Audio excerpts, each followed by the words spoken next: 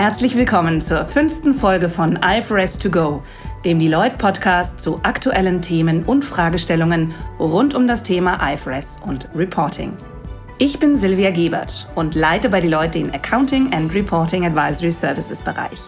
Heute bei mir zu Gast Diana Oelsen, bei uns im Haus zuständig für Fragestellungen rund um das Thema Treasury Accounting. Mit ihr unterhalte ich mich heute über Hedge Accounting und Covid-19 und den damit verbundenen Auswirkungen auf die Unternehmen. Diana, kannst du uns zunächst einen kurzen Überblick geben, was hier das Problem ist? Hallo Silvia, sehr gerne. Grundsätzlich ist es ja so, dass die Anwendung von Hedge Accounting das Ziel hat, die Risikomanagementmaßnahmen von einem Unternehmen im Abschluss entsprechend darzustellen. Der Abschlussadressat soll dadurch eben die Wirkung der eingesetzten Sicherungsinstrumente auch nachvollziehen können. Was wir jetzt beobachten, ist eben, dass bedingt durch die Covid-19-Turbulenzen wir auch weitreichende Auswirkungen auf die Risikoposition der Unternehmen natürlich haben und verbunden damit auch auf das Management dieser Risiken. Also aus meiner Sicht müssen die Unternehmen jetzt insbesondere evaluieren, ob ihre bisherigen Sicherungsstrategien auch nach den IFRS-Anforderungen entsprechen. Okay, verstehe. Wo könnten hier bei den Unternehmen Schwierigkeiten bestehen, den Anforderungen für Hedge Accounting in der aktuellen Situation gerecht zu werden? Ja, besonderer Fokus liegt jetzt insbesondere auf 2 Aspekten. Zum einen auf der Beurteilung, ob gesicherte Grundgeschäfte noch eintreten und zum anderen auf der Beurteilung der Effektivität.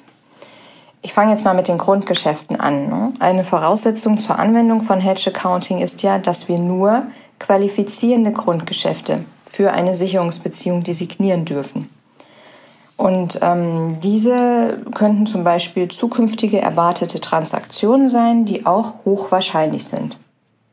Wir werden jetzt insbesondere bei Cashflow-Hedges diverse Probleme bekommen bei der Beurteilung dieser Hochwahrscheinlichkeit. Ich mache jetzt mal ein Beispiel.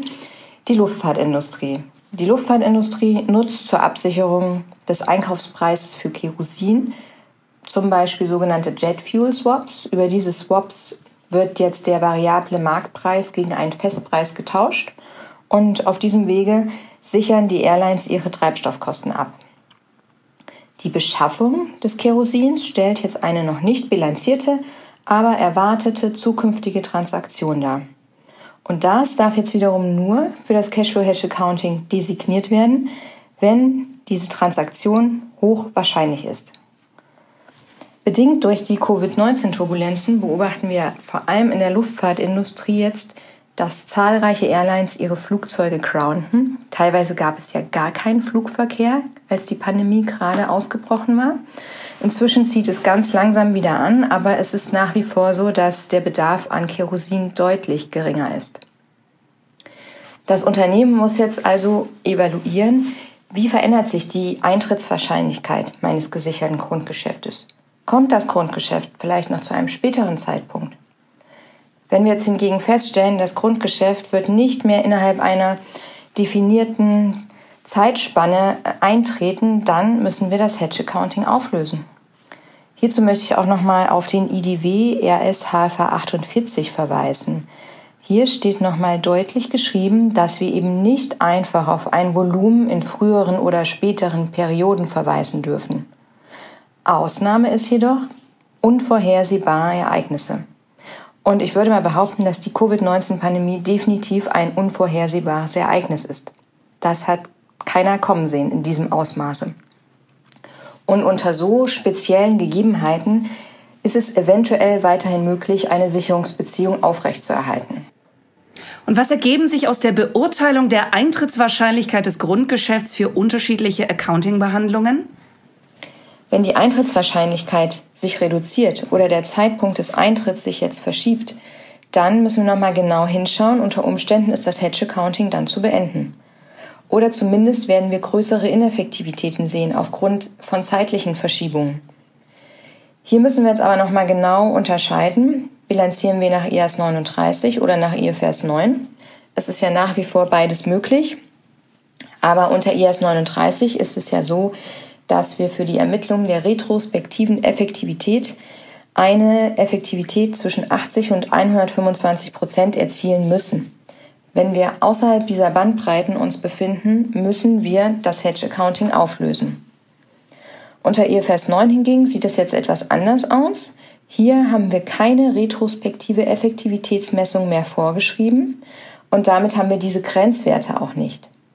Unter IFRS 9 kann man eine Sicherungsbeziehung anpassen, also rekalibrieren.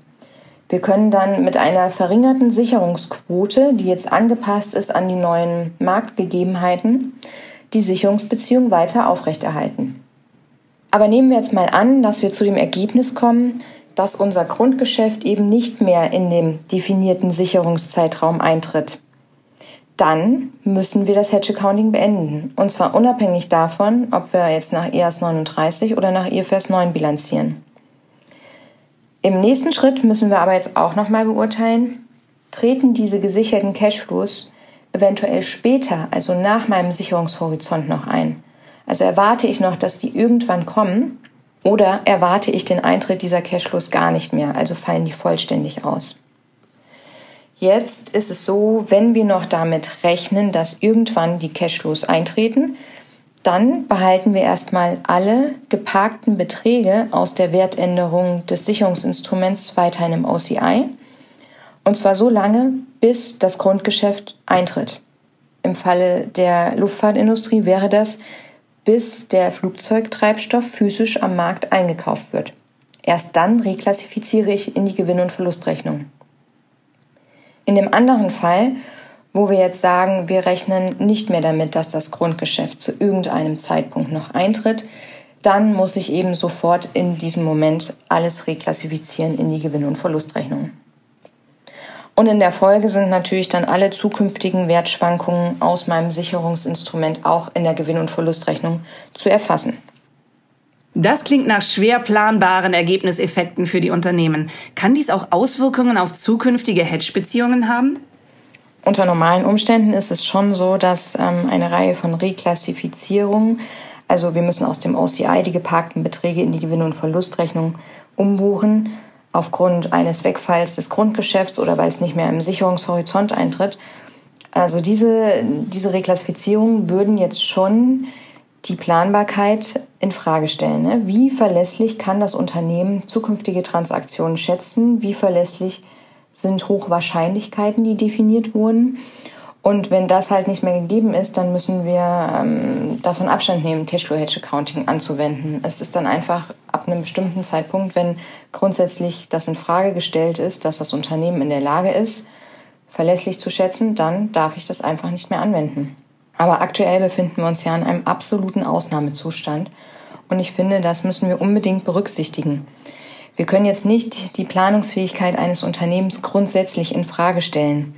Aber es wird schon so sein, dass es in der Zukunft natürlich zunehmend schwieriger ist, diesen erforderlichen Nachweis für die Hochwahrscheinlichkeit zu erbringen. Also bedingt durch die massiven Unsicherheiten, die jetzt und wahrscheinlich auch noch viele Monate und vielleicht auch Jahre bestehen, dass diese die Planbarkeit deutlich beeinflussen.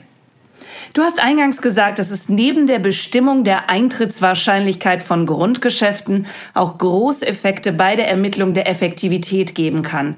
Kannst du das unseren Zuhörern noch näher erläutern? Ja, sehr gerne.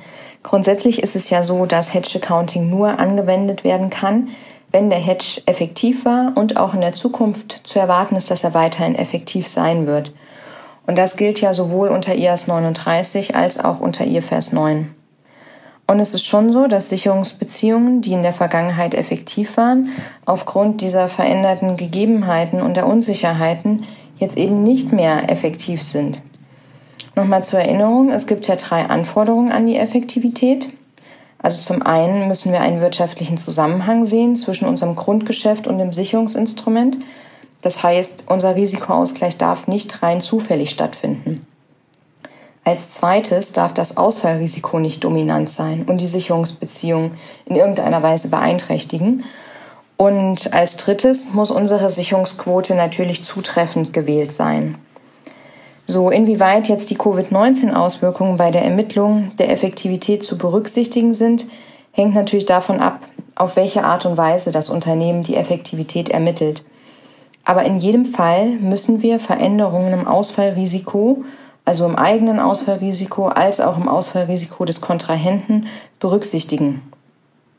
Machen wir nochmal ein Beispiel. Die Absicherung von Kerosin, unser zukünftiger Einkauf von Kerosin am Markt, das könnten wir mittels der hypothetischen Derivate-Methode messen. Ja, zum Beispiel anhand einer Regressionsanalyse. Wir würden dann das Sicherungsinstrument inklusive des Ausfallrisikos des Kontrahenten und unser eigenes Ausfallrisiko bewerten und so in die Berechnung einbeziehen. Und das Grundgeschäft hingegen, das würde man mittels eines hypothetischen Derivats abbilden. Hier besteht jetzt die Besonderheit noch, dass so ein hypothetisches Derivat keinerlei Merkmale aufweisen darf, die wir jetzt nur im Sicherungsinstrument, nicht aber im Grundgeschäft sehen. Und dieses Ausfallrisiko ist jetzt so ein Merkmal.